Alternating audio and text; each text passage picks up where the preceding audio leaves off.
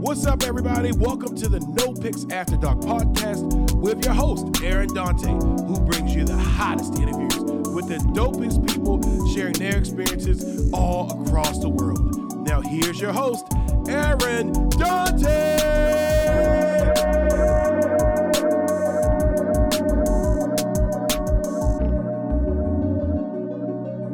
Welcome to the No Picks After Dark podcast. I'm your host, Aaron Dante. I want to thank all the listeners who have been supporting me for the last 2.5 years. Thank you so much for listening. And to all the new listeners who have just joined, thank you so much for listening to the podcast. It's been a labor of love, and I'm so excited that you guys are listening and you're sharing with your friends. The numbers have been amazing this month, and we just keep on pushing and keep on pushing. Thank you so much for everything. I want to thank my sponsors who have been there for me, supporting me, helping me out with the marketing. Thank you to my team and my family, for everybody who's been supporting the No Picks After Dark podcast, okay? And folks, we have a great show for you. I can't wait for you to listen. At Fishnet, every plate served starts with the freshest, high-quality fish, sourced from local waters whenever possible. You get fine dining excellence delivered in a cozy, unpretentious, fast casual setting. Delicious does not even begin to describe it.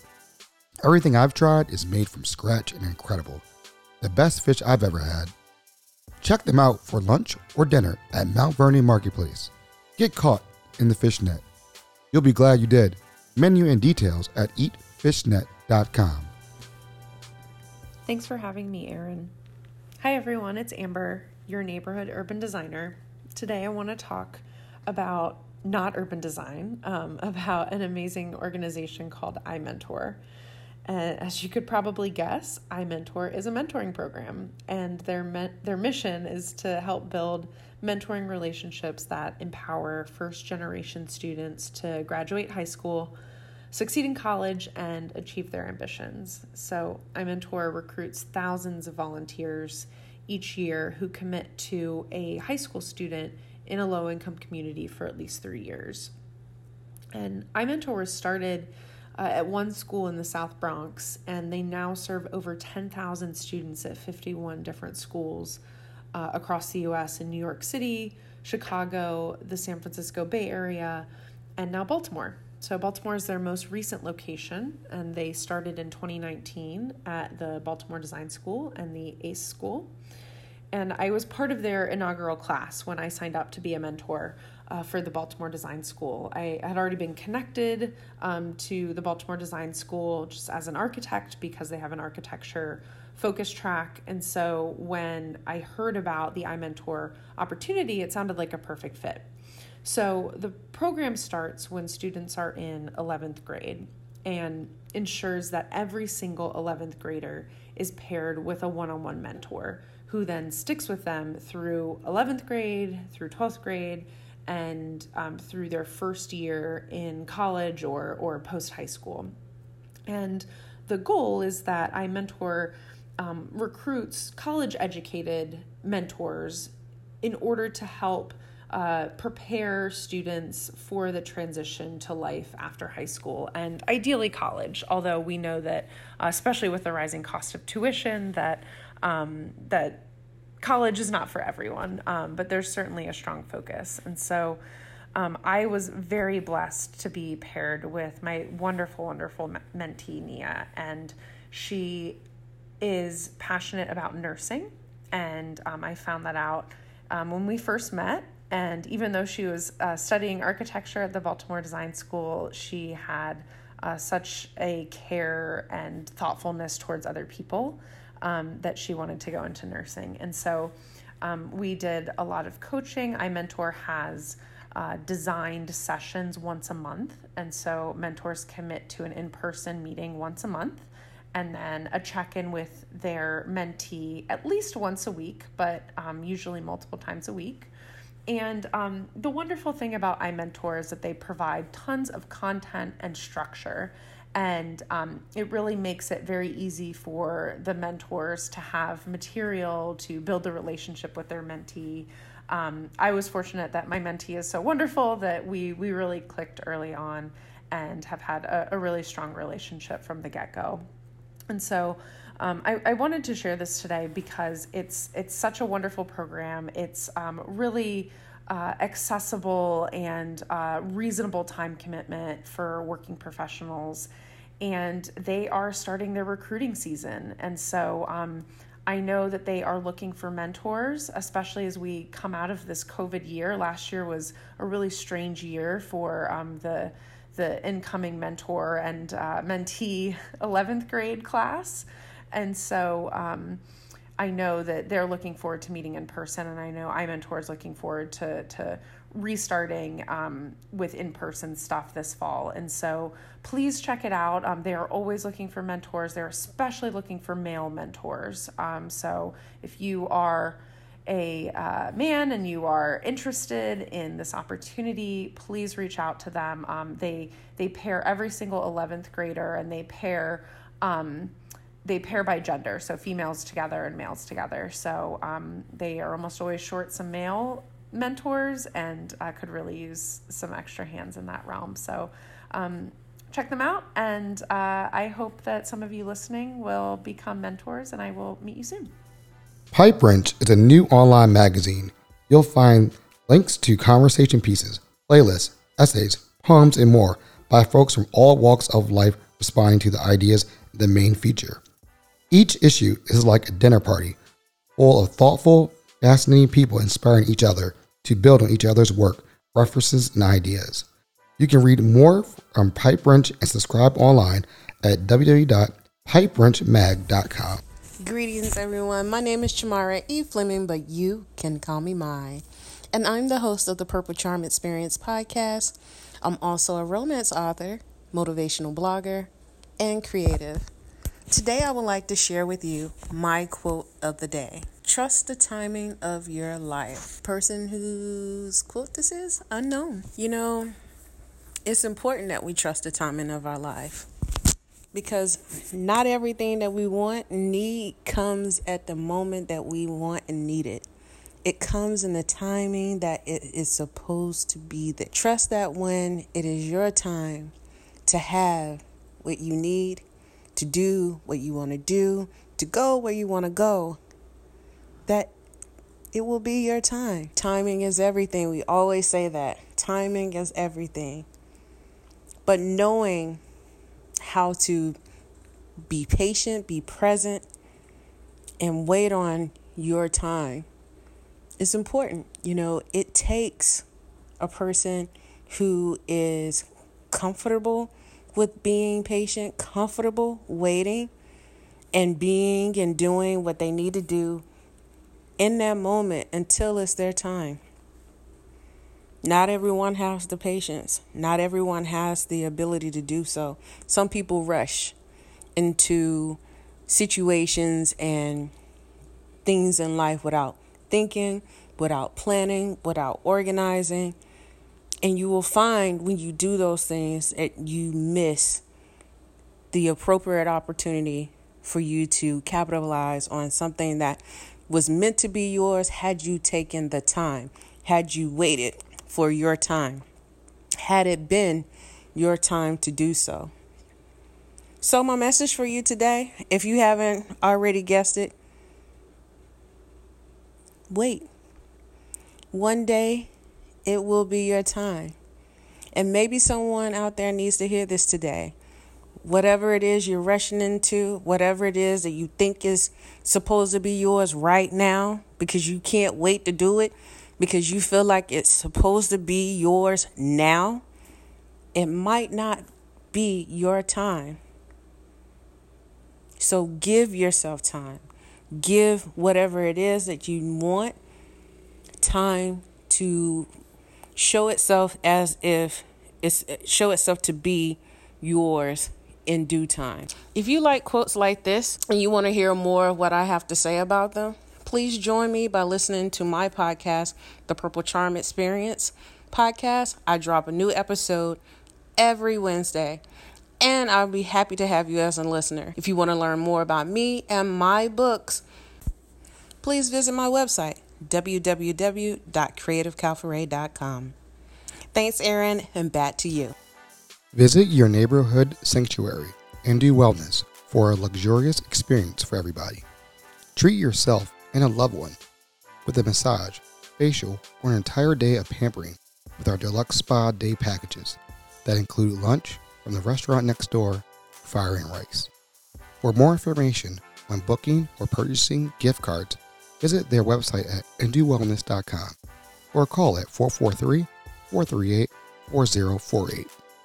They look forward to welcoming you and your loved ones to their beautiful new space at Soha Union, located at 4801 Harford Road, Suite 1. Welcome to the No Pics After Dark podcast. I'm your host, Aaron Dante. Today, we have a very, very special guest. Let me tell you, I first found her work on IG, and I was like, this is straight fire. And then I was like, let me just follow her a little bit. And she was like, I have no commissions until 2022. And I was like, damn, she busy, you know? So that's what's up. So I was like, let me investigate a little bit further and look at a couple of different things. And I love her portraits. I love what she has going on. She's from Baltimore, and I'm excited to have her on. So without further ado, folks, I know y'all don't want to hear my voice anymore because we got the guest on. So Miss Erin Fitzpatrick, how are you doing today? Hey, how are you doing? Thanks for having me. I'm doing great. Hey, I appreciate nice summery day. No Pics After Dark podcast. I really appreciate you taking time out your day. Sure. So tell the audience a little bit about you. You know, I mean, I found you on IG and we spoke a little bit previously before, but tell the little audience about you. Are you from Baltimore originally? I am from Baltimore. I was born here. I grew up in Catonsville, and then I've been in Baltimore City for 21 years. Wow. Okay. So what was your favorite childhood memory growing up? Oh, Baltimore memory? Yeah, I would say I used to really like going to baseball games at Memorial Stadium. I was like a dugout club kid, and that's like my most Baltimore associated memory. We'd park at City College and bring KFC. That was like the thing we always did, and we'd eat chicken and watch, the old school stadium, and it was fun. I love that memory because that was one of my favorite childhood memories growing up. I used to remember going to see Eddie Murray play. Oh yeah. And I had my peanuts. It was like it was a really dope feeling going to that stadium. Actually got to paint Eddie Murray and meet him and show him the painting, and it was pretty cool. My first childhood hero. That's who I was like. He was funny. Him, baseball, that's really cool. That is really cool. So, go ahead. Oh, so tell me about art. Growing up, were you into art growing up, or were you just like, there's something really cool, or was there artists in your family? I was always into art growing up. I was kind of like a quiet kid. I like to read a lot and make little drawings, and it was always in me, I'd say. And there aren't any other artists in my family. My sister's kids are super creative. So when I go over, I just visited, and I drew a lot of dinosaurs doing unusual things, and then they color them and stuff. Yeah, but nobody who does it professionally. Okay. So where did you end up going to undergrad? I went to MICA, to Maryland Institute College of Art. And then after that, I did a teaching certification program at Towson, and I taught high school for art. I taught art at high school for 5 years. Oh, okay. So like, were you like back in like high school to college? Like, did you know you wanted to go to MICA? Was that like your all-time dream? That's where I wanted to go, or was it kind of like, if I can get in there, cool. If not, I'll go somewhere else? I didn't apply to many schools. I applied to MICA, RISD, Cooper Union, and a school in San Francisco. And I got into all of them except for Cooper Union. And then MICA gave me the biggest scholarship. So I ended up staying home. Hey, you know what? We go where the money is. I mean, I ain't gonna, and I'm not gonna go broke in college, but I get it. Go where the money goes. So, how was it teaching? How was it like for you to teach? Did you enjoy it? How was it? I liked it way more than I thought I would.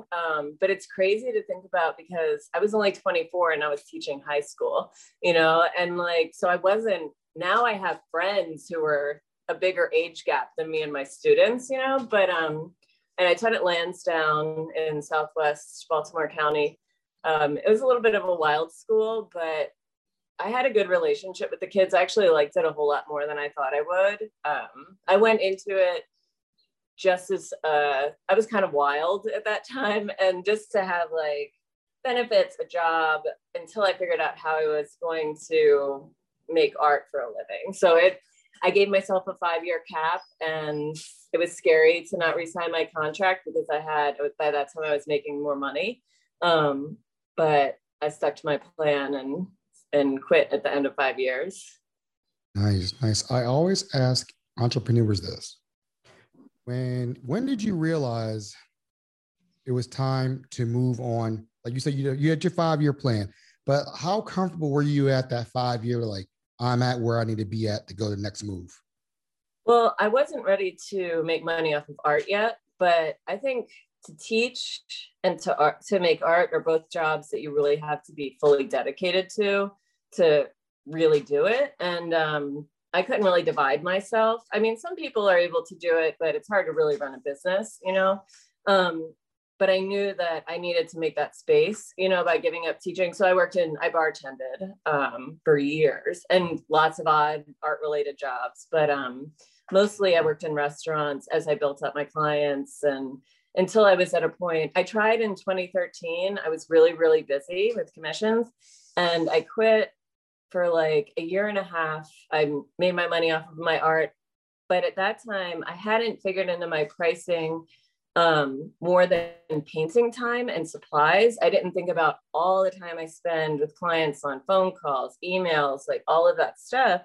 So I was basically working 14 hours a day, 7 days a week, and I was still kind of broke. You know, I was so busy, but I hadn't figured out the money structure. So I went back to bartending again until early 2019. So it's been the past 2 years. I could have left long before that, but I paid off all my debt. I got money saved for a year in case anything happens, like quarantine, like I did all of that. And man, I felt pretty lucky at the beginning of 2020 when all that hit, and I'd gotten that in place the year before. Wow. That's wild. I mean, because it's always that moment where it's like, all right, I'm getting out of this. I'm going to go after my dreams. This is what I always want to do. And were you like, looking back at it, were you just like, I don't care, I'm just gonna go for it? Or you're kind of like, were you nervous? Were you like, I might need to stay one more year teaching? Like, was that in the back of your mind? Or you were like, I always try to get the audience to have it, because I have a lot of people who want to be artists or whatever, want to be creatives, and they're nervous to take that leap.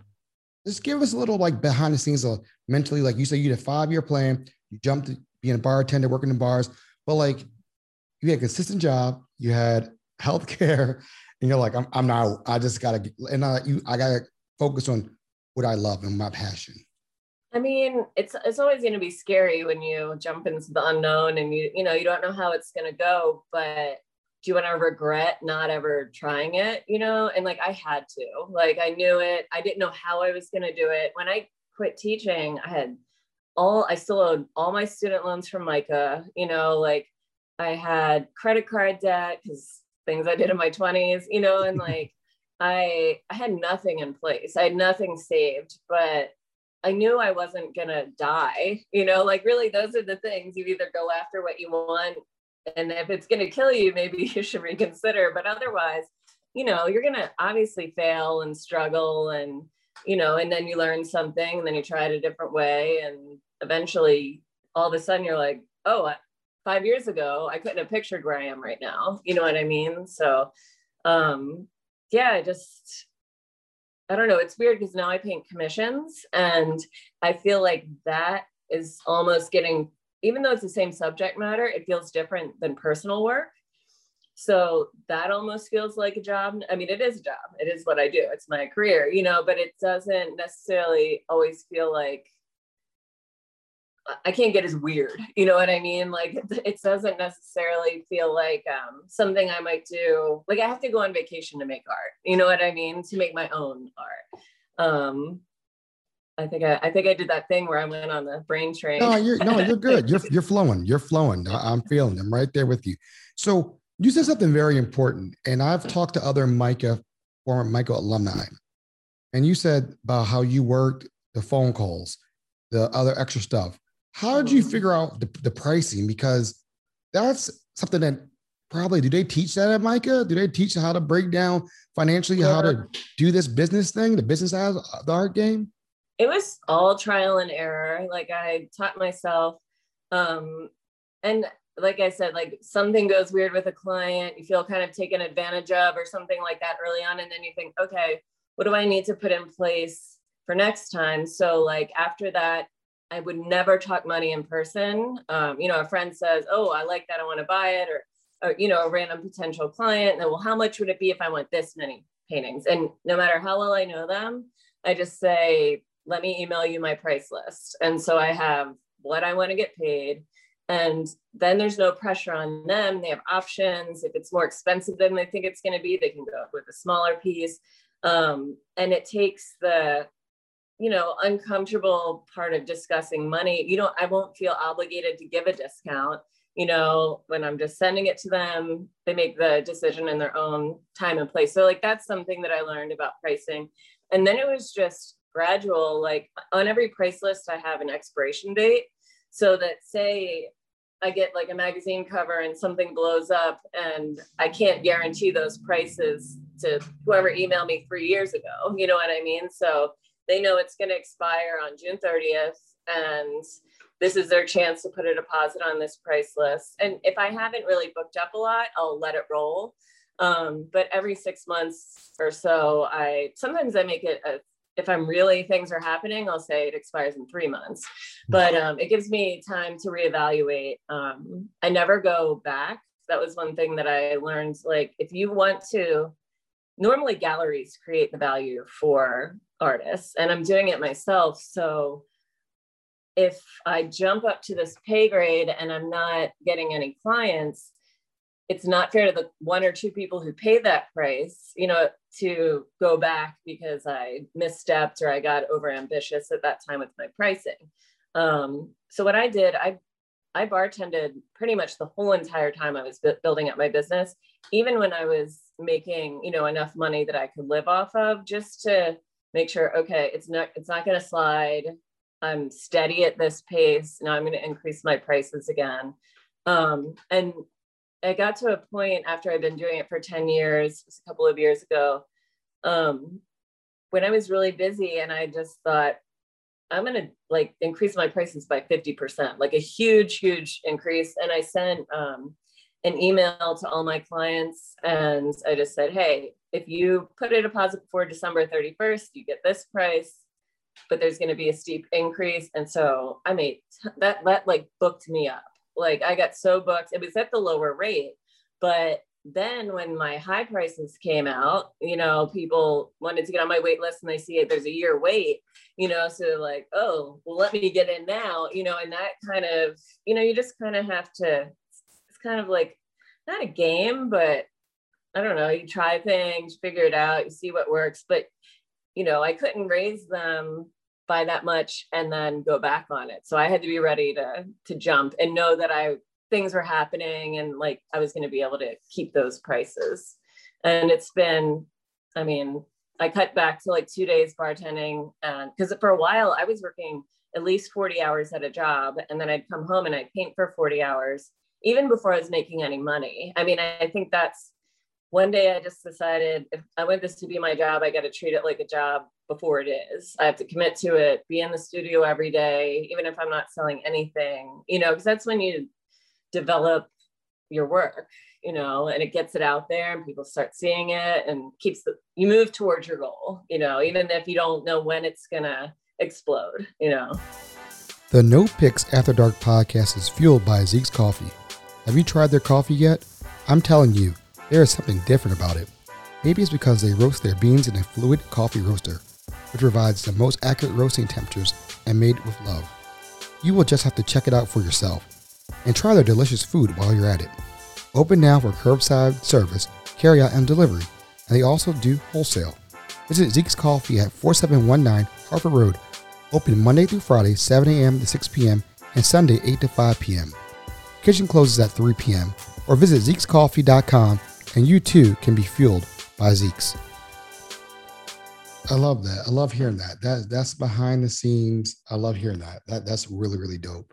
That you gave us a sneak peek behind the scenes. I think that was really, really cool to hear.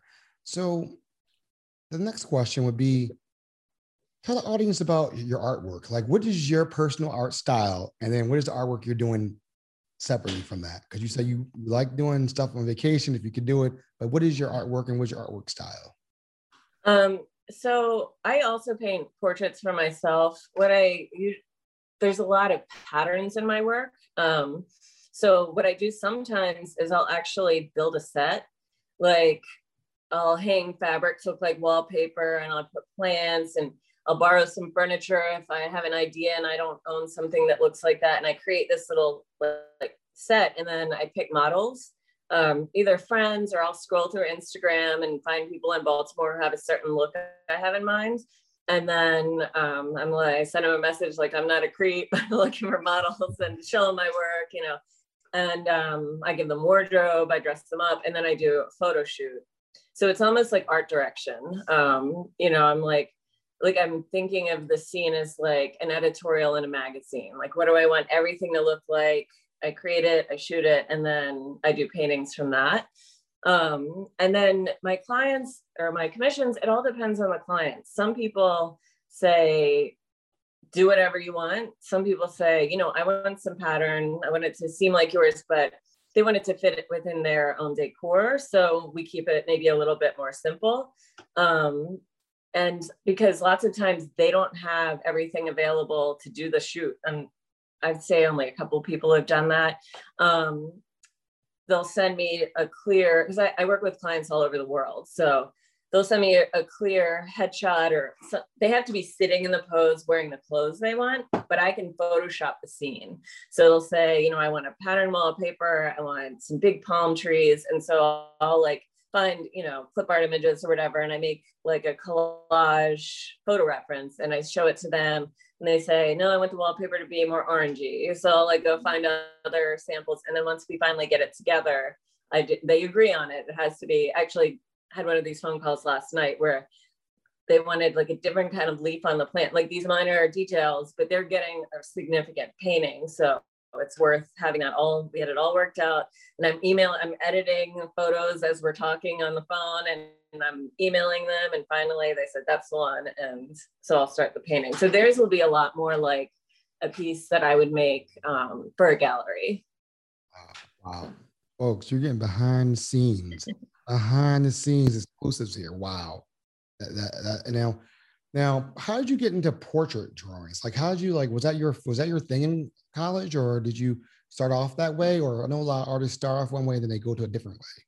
I mean, I've done different things, but I did in college, I was doing lots of portraits. Okay. I pretty much exclusively paint now. I didn't really paint in college. I was a commuter. So like carrying oil paints back and forth was a pain in the butt. And I took the 2 classes I had to. So most of my actual painting skills have been self-taught in the past like 13 or so years. But I got the skills to, measure proportion and stuff through drawing a lot in school. And portraits, I said I used to be kind of shy or like quiet and shy. So like I would always people watch, and I'd see people and I'd daydream about painting them. Like it was, I'd think, oh, it'd be cool. Like, especially people like all in one kind of scene and all in another kind of scene, like different looks. And I worked at a little shop in Ellicott City, and I would just like watch people and, daydream about painting them. And I just kind of always did that.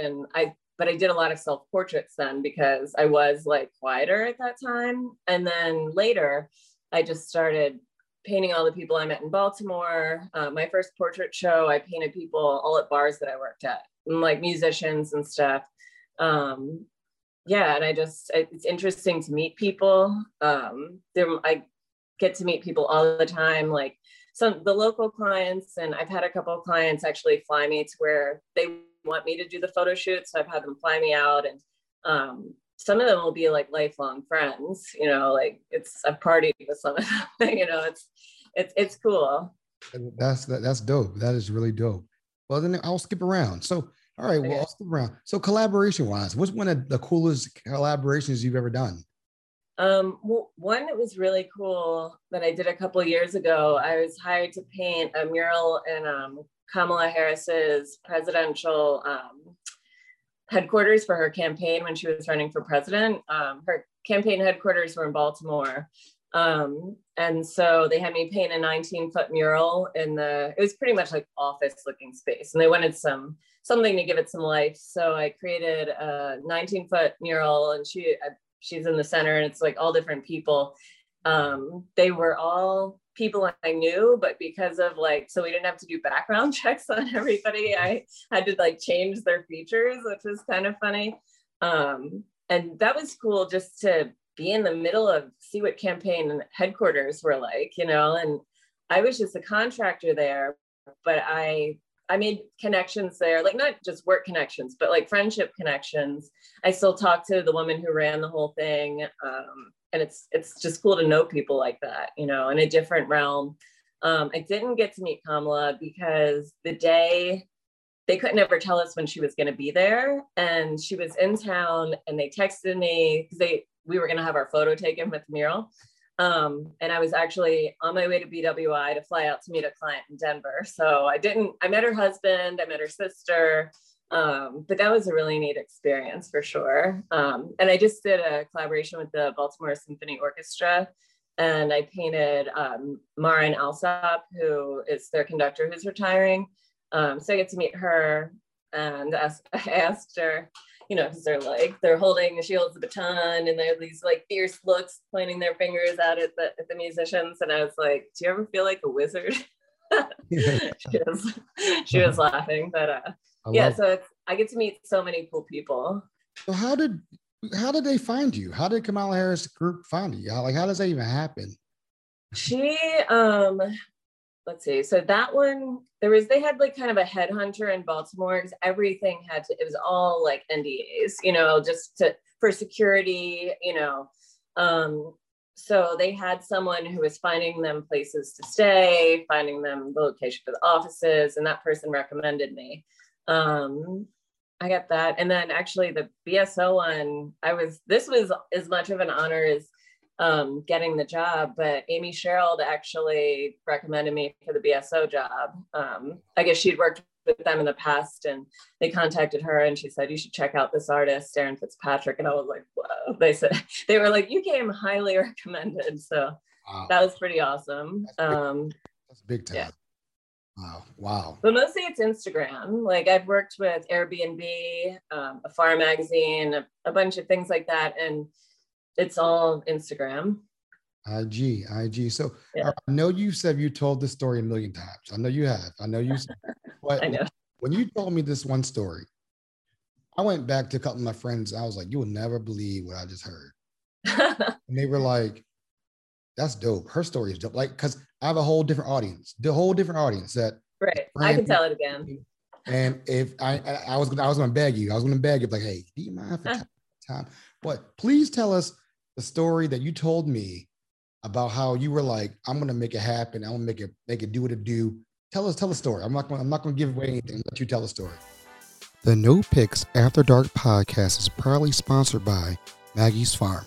Located at 4341 Hartford Road, Maggie's Farm offers a unique dining experience with delicious handcrafted cocktails and mouth-watering cuisine, from falafel to scallops and everyone's favorite honey sriracha cauliflower wings. Open for dinner from 4 p.m. until 10 p.m. Wednesday through Saturday, and serving brunch Saturday 11 a.m. to 3 p.m. and Sunday from 11 a.m.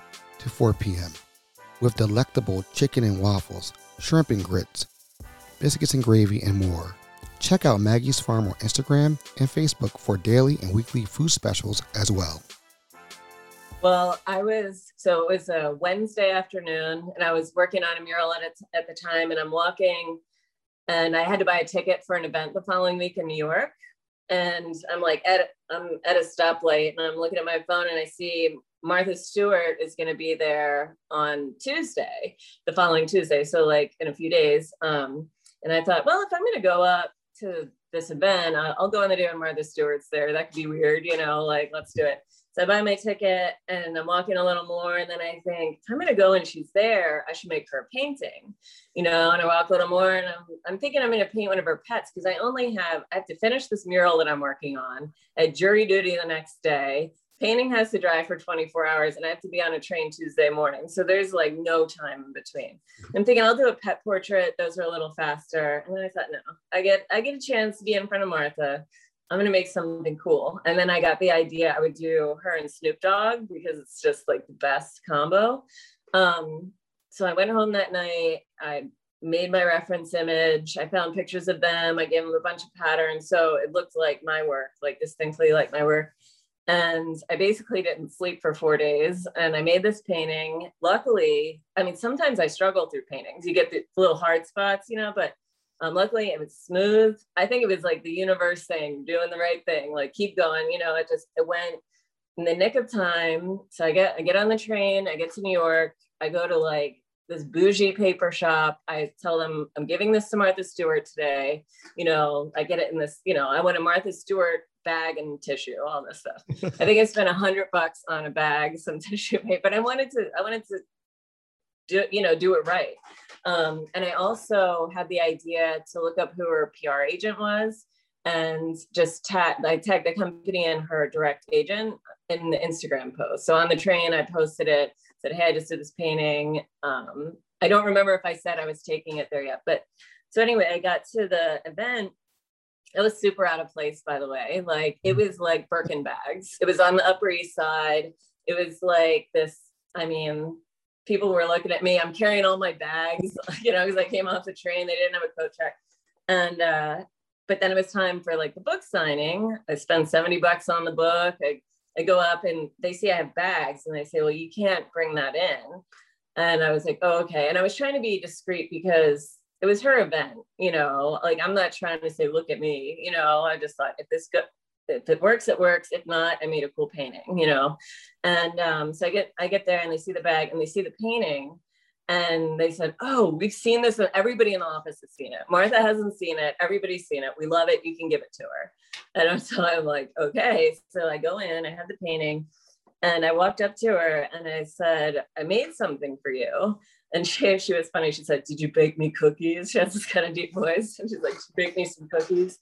And I laughed and I pulled out the painting and she immediately was like, oh, get a picture with me. I got to send this to Snoop right now. And I'm just like, you know, my mind's exploding. I realized I was acting that out and not verbalizing. And so I go and I pose with her and we hold the painting up. And I leave the room and I come back a little bit later. I don't think I even told you this part, or maybe I did. But she was making rosé, like her own rosé. So I'm having a little rosé and she says, oh, there's the artist. And she calls me over. And meanwhile, all these fancy people are in line, you know, and she's like, what's your Instagram handle? I got to tag you. And I'm like, yes, like it was a dream. I didn't even expect it to go that well. I just thought maybe it would be sitting in her office and one day she'd think, oh, let's put something in one of the magazines or something like that. You know, I didn't think I was going to get this automatic publicity on her page, you know, and, you know, so the risk was worth it. And like I said, even if it hadn't worked out that way, I made a good painting, you know, and I had that going. But yeah, the next day, like my email was going crazy. I was able to raise my prices again. And that was after I raised them by 50%, raised them again. I was on the news, like, you know, it was just one thing after the other.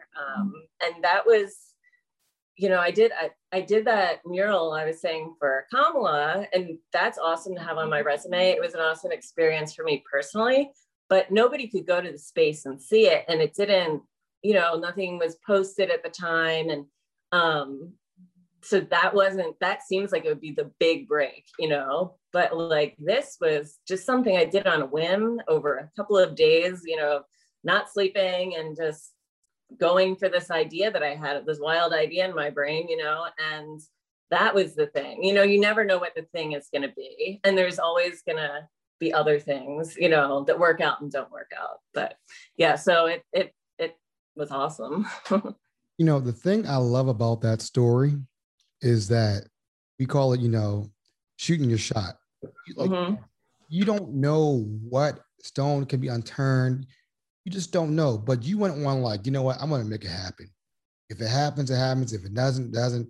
And it's so cool to hear you tell the story, because you're like, Martha came over, was like, hey, yo, let's put you on IG right away. Like, that's pretty dope. On her Instagram, it was crazy. It was crazy. Millions of followers. I remember, like, Martha reinvented herself with Snoop again. So yeah, she introduced herself to a whole different audience of people.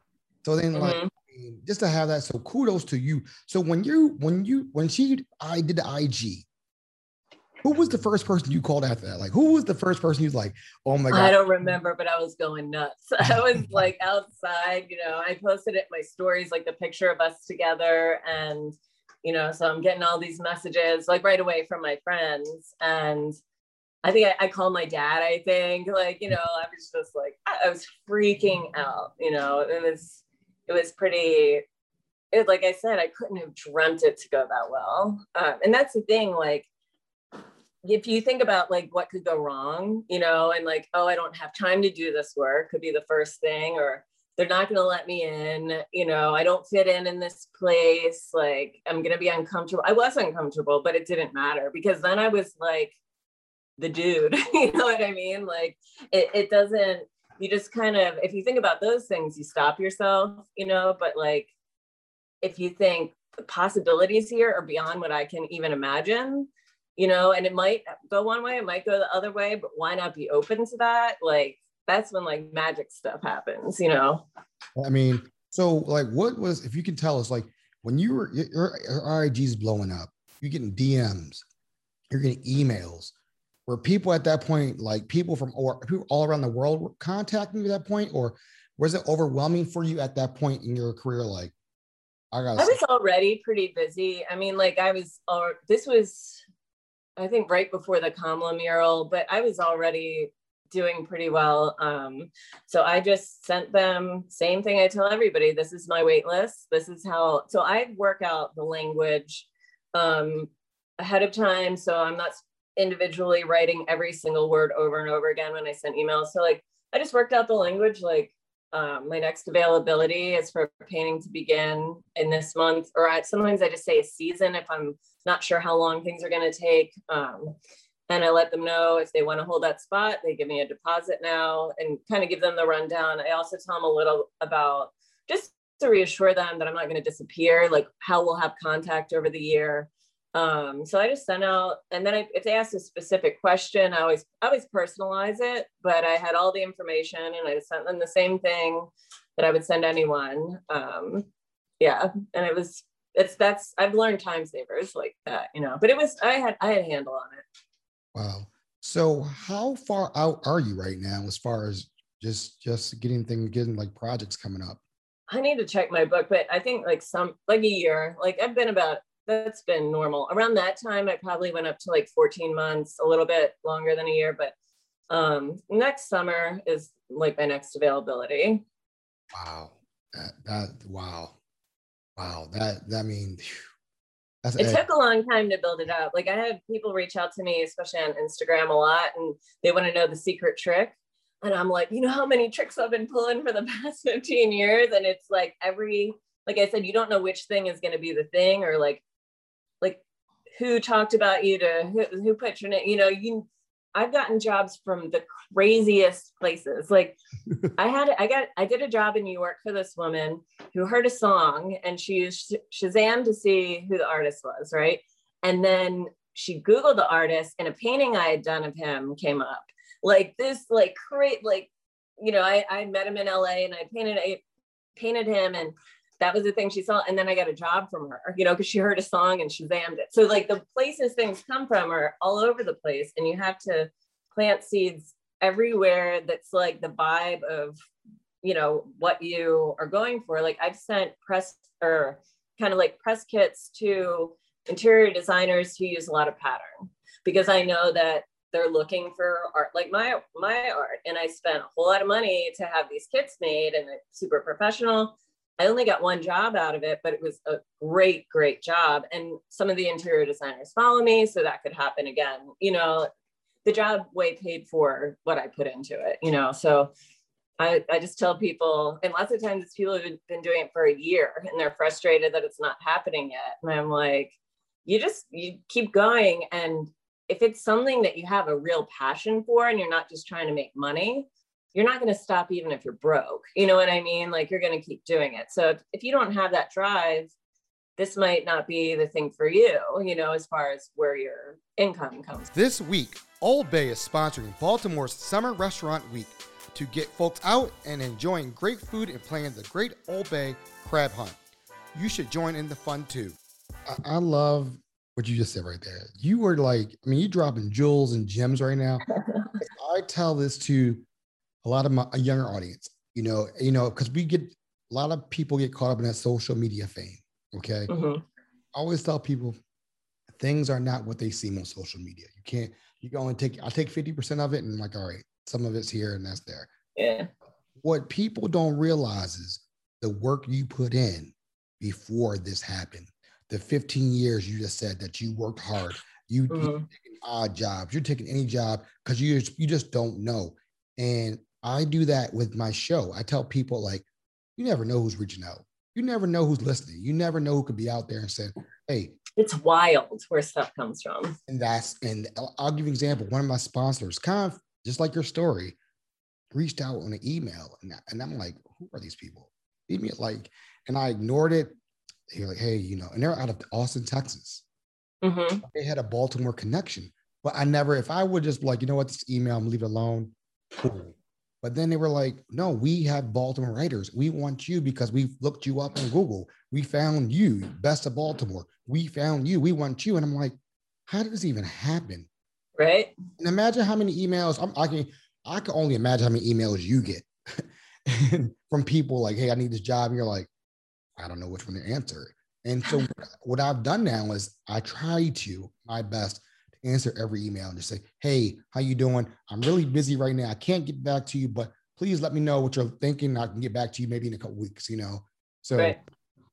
I just love that you said that because I think a lot of people, you know, it doesn't happen in a year.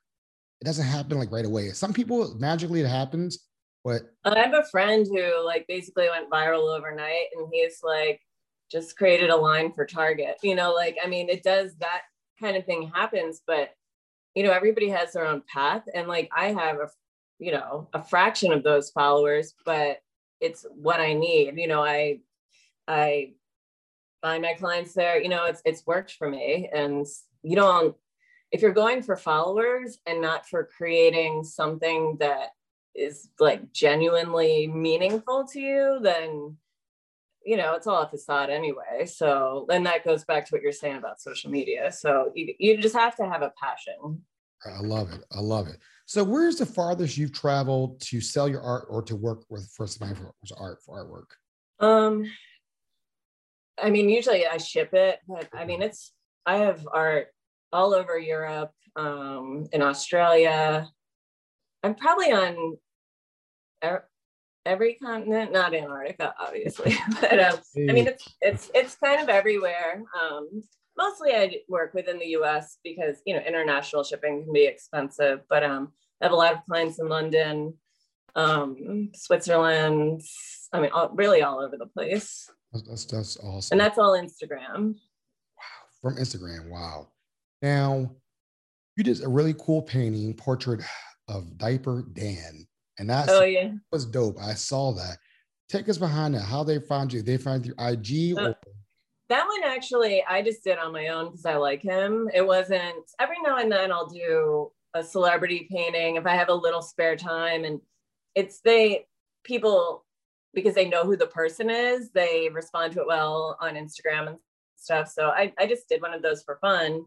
And then I had the idea, it was kind of like the Martha Stewart thing. You know, I thought, well, I wonder if I can give it to him. And I just reached out. I found his assistant and I showed him a picture of the painting and he said, oh yeah, like, you know, we'd love to have it. And they told me this was right before COVID. So I haven't taken them up on it, but they said I could come to the atelier and check it out, have a private tour. And I was like, okay, so I need to cash in on that because he's so cool.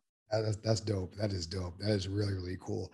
Yeah. I am, again, thank you so much for taking us through the journey of like what you've done and whatnot. So this is what we call, my favorite part is a speed round. Okay. Okay. All right. Here we go. So what's your favorite art museum to go to? I like the Visionary Museum in Baltimore because it's just kind of wild. It's people with wild brains. And it's not work that I've seen so many times. What artist, dead or alive, would you want to work with? I really like Nicolene Thomas and Matisse, and they both do similar things. Like the paintings come off the canvas, they come into their environment. They both work with a lot of textiles like I do. They both use lots of different cultural influences as far as like where the textiles are from. The work becomes installation, which is something I'd like to do. Both of those, I'd say. Okay. So do you think Old Bay hot sauce or Frank's red hot sauce? Wait, say it again. Old Bay hot sauce. Frank's. Or Frank's. Okay, Frank's red. Crabs or crab cakes? Crabs. Flats or drums for chicken wings? Flats. Blue cheese or ranch? Either. I like extra hot with no sauce, but like sometimes I'll do blue cheese. If it's real hot, I'll do blue cheese. What is your favorite thing to do when you're not working? I work all the time. So see my friends, if I can do that. I read a lot. I walk around Baltimore. It seems I'm not thinking that big right now because I've been in this bubble, but I love to travel. I'm getting ready to do some major traveling soon. Yeah. What is the best advice you've ever received? I was thinking about that one, and I don't get a lot of advice. I think I seek out what I want to, what I need to hear. But one time I was at a bar and I was talking to an older artist who's successful, and he was looking at my paintings. This is maybe 10 years ago, and he was like, "You're a really good painter, but you need to push it. It needs to go somewhere." And I said, "All my time is spent, doing commissions." And he said, "Sleep less." And it just stuck with me. That's like one thing I always remember, because he wasn't just saying, don't get any sleep, don't take care of yourself. But he was saying what I was saying before is, how important is this to you? Like, are you willing to be uncomfortable, or is it just a hobby? Like, how much is this in your gut, that this is what you have to do? So if you just never sleep, you never sleep. And, but that's, I think, what his point was. And I completely agree with that, That is dope advice. That is real dope. I like that. Yeah. And where can we find you on social media and like to follow you? Are you doing TikTok? Drawing, are you doing TikTok now? Or and that's the I screwed up majorly with TikTok. Let me tell you this. I get so many, I don't do influencer stuff, and I get a lot of those kinds of emails, and TikTok actually reached out to me to be one of their like first people. And I guess I signed up, but I forgot all about it. So then TikTok blew up, and my handle is always Fitzbomb, FITZBOMB. And I tried to get Fitzbomb. I'm like, who the heck took Fitzbomb? That's me. And I looked it up, and it was my picture. And then I remembered this woman reaching out to me, and I thought, man, I really, really, messed up there. But, TikTok it's a time suck. I don't even mess with it anymore. There's an account out there with like maybe 10 videos, but I post my things on social media. I scroll for a real short time, and then I'm usually off of it. That's a habit I've broken because it's a time suck. Okay, so where on IG can we find you, and Facebook? I'm Fitzbomb on Instagram too. Okay. And if anybody wants to buy any of your, do you have any art that's out there for sale right now, or are you just on demand, or do you have any like throwback art where you're like, let's put it out there and see what happens? I do right now on SachiArt.com, but So I'm moving. Should I say that? Tell that back. We don't gotta tell the people that, but you're making moves. You're making moves. Yeah. So the work will be in storage and it won't be available to ship for a while. Okay. So until it'll be available till like the end of July on Saatchi Art, and then it'll be only available as prints. Got you. And how can people get a hold of you if they're like, oh, I want to, I know you're booked until next summer, but say if they want to be like, all right, I want to be in line, how would they get a hold of you? Email, which is erinfitzbaum@gmail.com. But also there's in my bio on Instagram, there's an email link. I really tell people don't DM me. I mean, if that's the only way they can get me, DM me. But if I post a story and 50 people send a reaction, their DM gets lost. It's taken me weeks to find people's DMs. If I don't have time to return it right away. And the information, it's too much to send there. So I have to email them anyway. Anyway, that's a long, convoluted explanation, but email. I like your thinking. And that makes sense to me. That really does. Again, thank you so much to Erin Fitzpatrick for coming on the No Picks After Dark show. This was a dope interview. I'm so excited for this to come out. Don't know when it's going to drop, but folks, you're going to want to sit here and listen to everything. This is nothing but fire out here. Any last words you want to say before we head out? I don't know. Have a wild summer. All right, then. Well, folks, love, peace, and happiness. And we're out.